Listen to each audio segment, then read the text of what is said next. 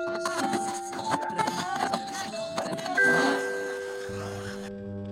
some of the proposed solutions that's coming from the grassroots level. You're listening to Making Contact. This is Making Contact. I'm your guest host, Paulina Velasco. When you look at the way the coronavirus pandemic is playing out in the United States, the people that are dying, the people that are out of work, and those who are fed up and taking to the streets to protest a racist system, to say Black Lives Matter, how is it all connected? There was the moment of, oh my God, there is a racial crisis here. Oh my goodness, this is actually playing out in devastating ways in its impact on African American, Latinx communities, Native communities. So who knew? Well, actually, a lot of people knew, right? That's Kimberle Crenshaw. She's a law professor at UCLA and Columbia Law Schools, and the co-founder and executive director of the African American Policy Forum. Crenshaw developed the theory of intersectionality 30 years ago. Intersectionality refers to how multiple forms of discrimination, like for example based on your race, gender, or class, can overlap or intersect in your experience of the world and how you're treated. Like for example, a Black woman is discriminated against not solely for being Black and not solely for being a woman, but for the intersection of those two identities. Crenshaw's framework allows us to see that there's a compounding, an intersection of problems, and it's a useful tool to look at our current crises. Kimberle Crenshaw spoke about the need for intersectionality in an interview with Janine Jackson, hosted by Haymarket Books and the African American Policy Forum on May 5th, 2020. She says many people made the mistake of discarding intersectionality when the COVID crisis set in. At the time, the conversation was still in the, well, this may be the one thing that brings everybody to the table to recognize the need for universal health care. This will be the one moment that we have been theorizing will happen that will cause people to give up their fantasies about whiteness, maleness, whatever, and they'll recognize that we're all just one race, the human race, and we need to pull all together. So there was this sense that this is the moment that shows that all quote unquote identity-oriented politics that are not human identity politics are yesterday's news, and they don't do us any good. And so I was pretty much clear that this was just going to be another moment where human crises would not create the moment of recognition of our common humanity, and that crisis was actually going to reinforce the pre-existing structured and historical vulnerabilities that we've been trying to use intersectionality to talk about, for a generation.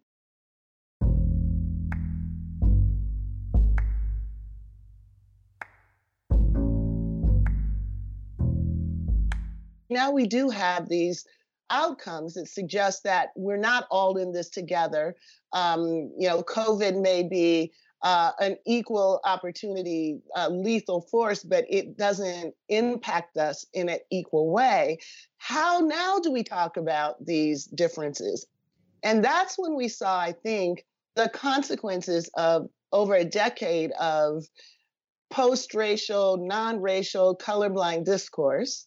So if you don't have a robust framework that is attending to structured institutional forms of power, if you don't have a structural racism framework and you're looking at difference, you take power out of the equation, all you have is difference.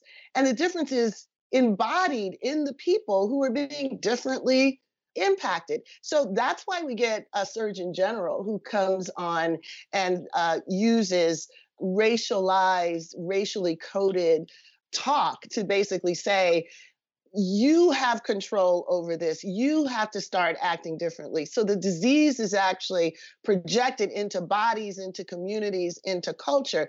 That's the consequence of not having an analysis that, number one, is attending to pre-existing inequalities, and number two, that understands that you can have a dynamic, which is COVID, which itself may be, obviously blind to social difference, but it intersects with pre-existing social differences that produce these outcomes.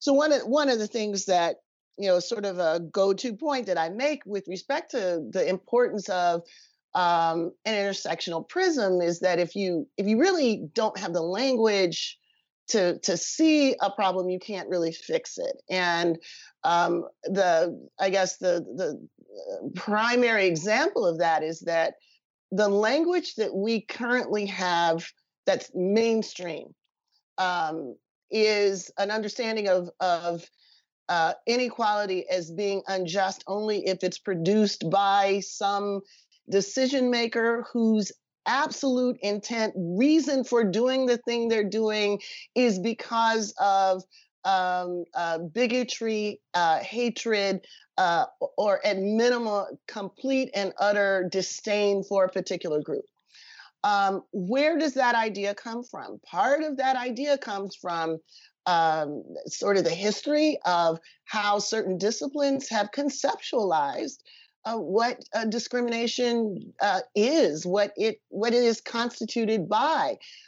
Within the American Academy, the idea that discrimination and illegitimate power should be thought about as structural as opposed to a feature of psychology was fought about and lost in the 50s, right? There were earlier ways of thinking about inequality as a societal problem that looked at its sociology and its structure as opposed to its psychology and its individual sort of personality-driven contours. But that got lost. And part of the consequence of that loss is that when law finally started to pay attention to discrimination, it had readily available to it, after a very short period of debate, a very narrow conception of what constitutes illegitimate inequality. And that basically became the moment when the law adopted that, in a case called Washington versus Davis. The only thing that really counts as illegitimate inequality as far as the Constitution is concerned is when an actor decides to go after people simply because of who they are. Well, that's a very small subset of all the ways that illegitimate power plays out across race, gender, and other groups. But making that move means that constitutional law became increasingly less useful to dismantle white supremacy, to dismantle the illegitimate expectations that many white voters had in the status quo staying exactly the way it was. And then that gets doubled down by the fact that the right figured out pretty early that a key place where they could draw the line in the sand and protect their interests was the courts. So now the courts are completely on board. The consequences of these decisions we're going to see in the future when lawsuits start coming up, not only with respect to the groups that are completely shut out of the remedies to the economic downturn, but there are going to be lawsuits about opening up these economies, knowing that people are going to die. There are going to be lawsuits about, not being able to work because of suspicion that you might be infected. There are going to be all sorts of lawsuits. And largely, many of these lawsuits are going to go into court with judges that have been appointed by the Federalist Society during a time where the right was clear about the need to take over the courts. So it's, again, another moment where I think it's important to be able to fully understand the different dimensions of empowerment. You're listening to Kimberle Crenshaw, speaking about how the framework of intersectionality can help us understand the coronavirus pandemic's unequal impacts. But she says this useful tool is often misunderstood and manipulated.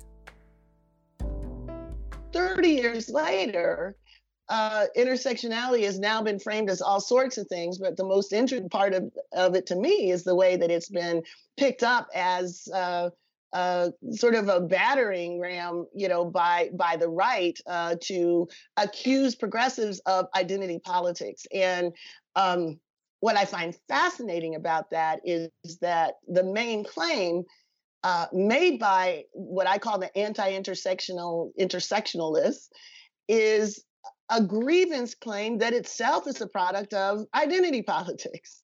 So, Lindsey Graham, for example, in that moment during the Kavanaugh hearings that some of us still have post-traumatic stress around, there's a moment where he gave voice to this intersectionality when he says, I'm a straight white man and I know that I'm supposed to shut up, but I'm not going to shut up. And then he goes on, with this, grievance. We are, being oppressed by, all of these various groups that all come together under the intersectional frame. It's clear from that moment that the complaint against intersectionality is not that it's about the intersections of identity. It's clearly not about, structured inequalities. It's just about the people that they see riding in this vehicle and the politics that come with those people, and the histories that come with those politics. That's what much of the critique of intersectionality is all about. Instead, it's important to see intersectionality as a prism for helping us see and predict and interact with the pre-existing structures that intersectionality can help us see and that COVID has laid bare.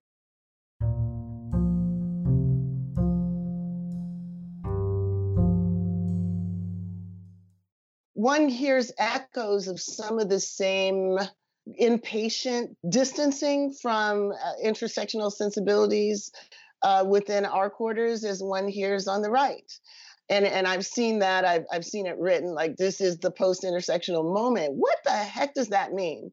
When we can look across at this moment and see, essential yet expendable, worker reflects the same convergence of vulnerable identities now that as it did, decades ago. What does it mean to say we're post-intersectional when we can look at, we've called them geographies of confinement, and see that the risk of COVID is dramatically increased for those populations who live at the intersections of lots of things.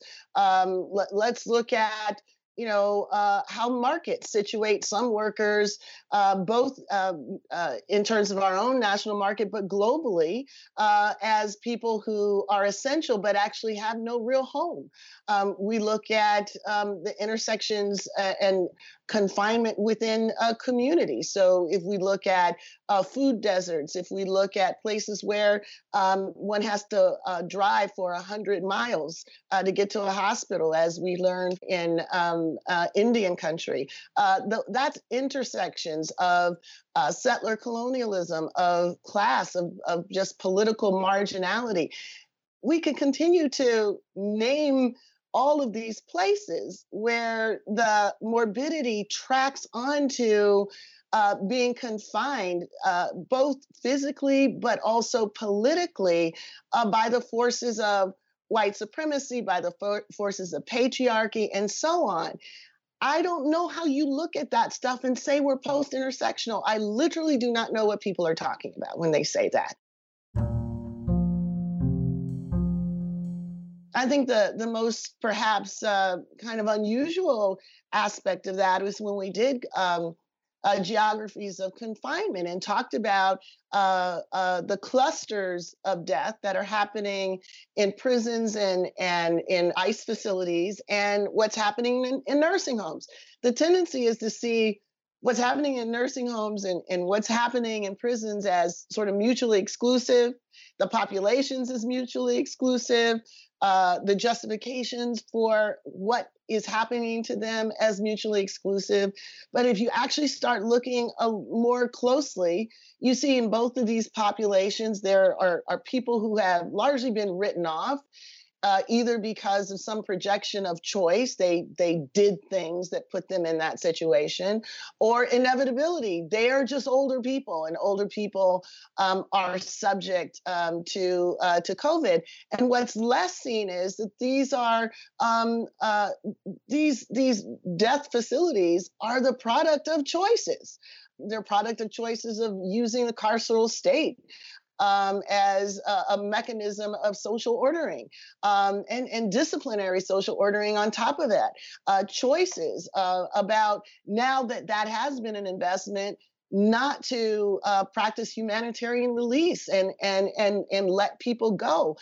Their choices about warehousing older people, and doing so with a profit motivation that ensures that 90% of people in nursing homes are going to have some experience of neglect. And that's across class. And then finally, there are those commonality of interest between those who have to work in those facilities and those who have to live in them. So partly because of the profit motivation, workers who work in these facilities often cannot sustain their lives on those wages, which means that they move from one facility to another. They have multiple responsibilities. It makes them vulnerable. It makes the people that they are caring for vulnerable. It makes their families vulnerable.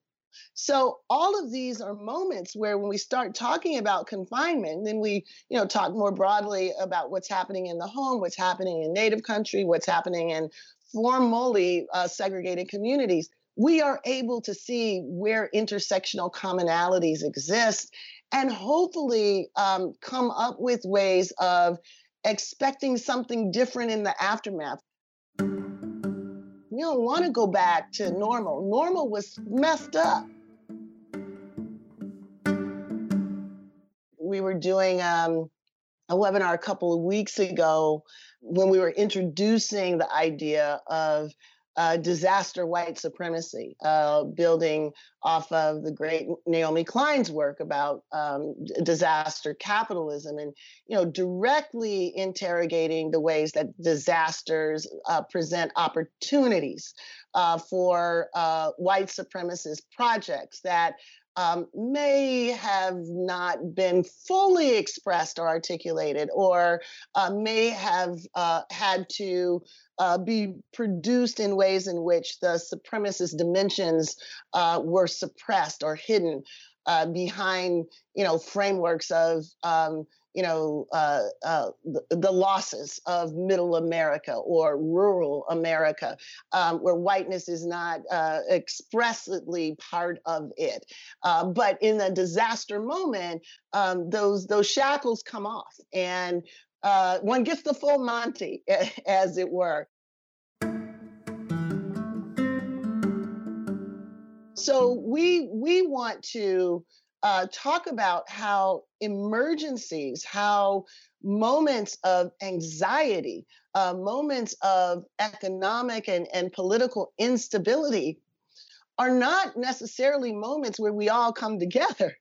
Historically in the United States, there have been moments where we fall apart. After all, we had a civil war.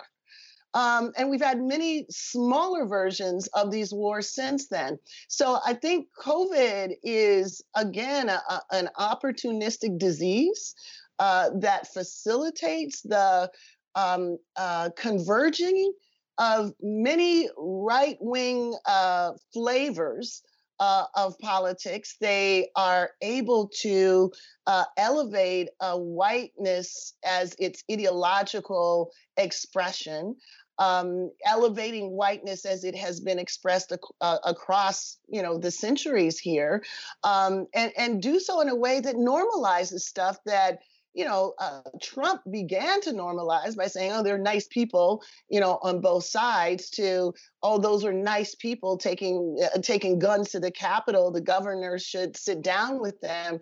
This normalization is an incredible danger. And we've got to stop seeing it as just fringe politics. We've got to see it as potentially the politics of the future. That's Professor Kimberle Crenshaw, and you're listening to Making Contact and radioproject.org.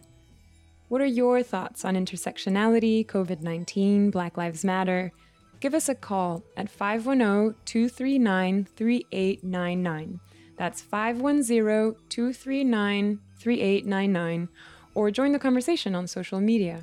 On Twitter, we're at making_contact. Kimberle Crenshaw appeared on Haymarket Books' forum on intersectionality and COVID before the U.S. erupted in protests against police murders of Black people. Those protests were followed by increased police brutality and state violence.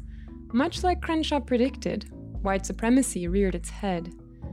Soon after, Crenshaw went on Pacifica's show, Letters and Politics, on June 1st, 2020, to talk to host Mitch Jeserich about how intersectionality is key to understanding this moment as well. Well, I'm thinking about many different aspects of, I guess, a common theme, and that would be the precarity of Black life in the United States. We are now in the moment in which many people are grieving having seen an African-American man being killed deliberately, it seems. His suffering not being heard, his pleas for his life being disregarded, officers seemingly taking this as just another day at the office, snuffing out another life. The inhumanity of it, I think, is shocking to so many people.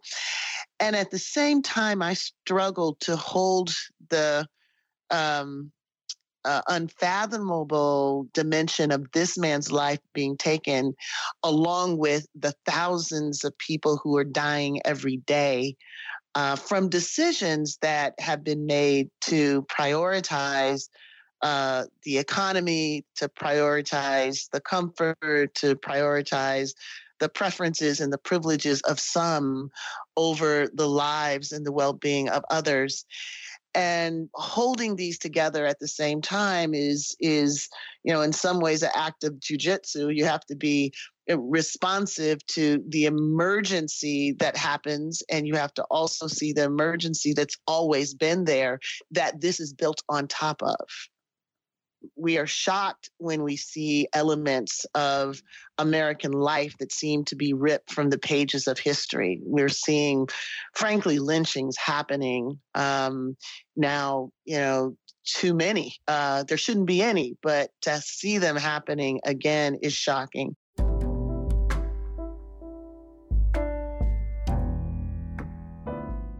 Let's think about what makes this possible, right? Police departments across the country spend millions of dollars every year in settling cases like these.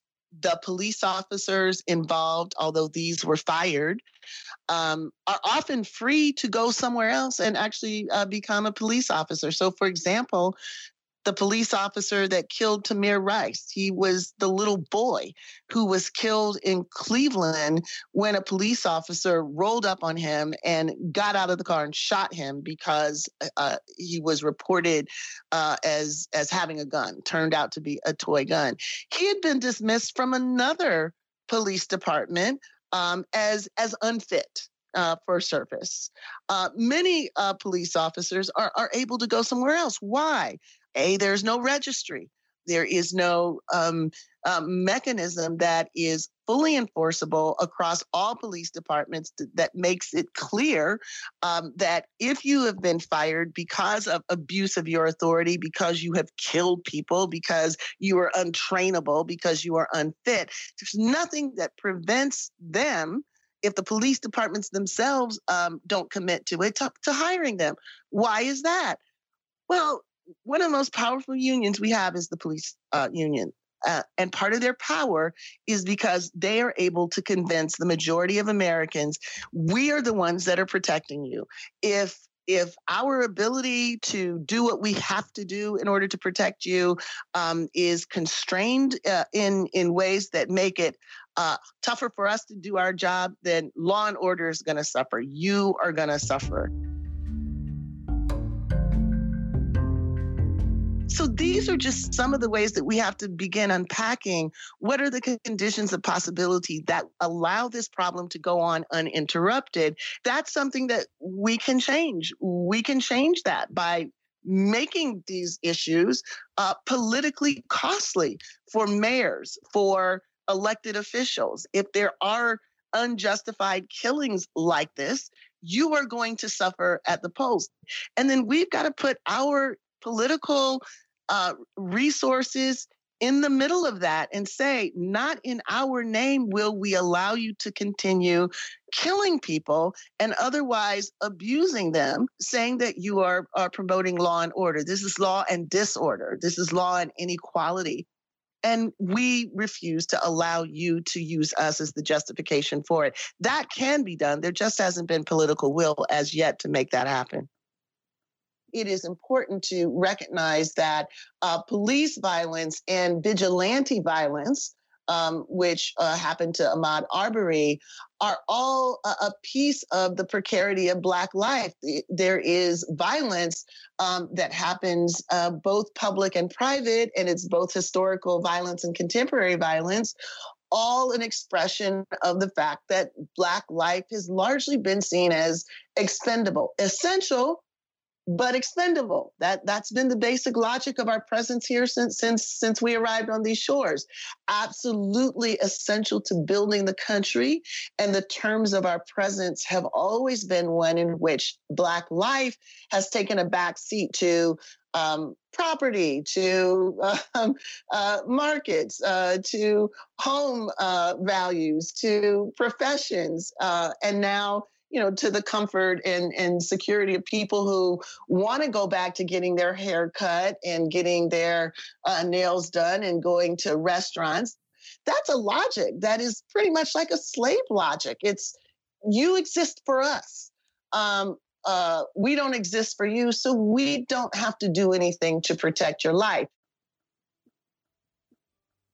I think it's important to draw the line between the killing on the street that happened to George Floyd, the killing in the home that happened to Breonna Taylor, the threat of calling the police that we saw in Central Park, and the broader, huger, decision to go back to work, knowing that the disproportionate impact of that is going to be on particular lives.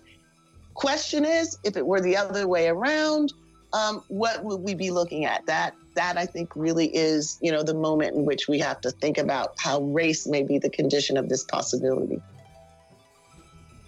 That was Kimberle Crenshaw on Letters and Politics with host Mitch Jeserich and produced by Diana Martinez. Janine Jackson hosted the conversation about intersectionality, convened by the African American Policy Forum and Haymarket Books. Special thanks to John McDonald. Professor Kimberle Crenshaw hosts a webinar called Under the Blacklight, the Intersectional Failures that COVID Lays Bare, and also has a podcast, Intersectionality Matters. We'll link to those at our site, radioproject.org. I'm Paulina Velasco. Thanks for listening to Making Contact.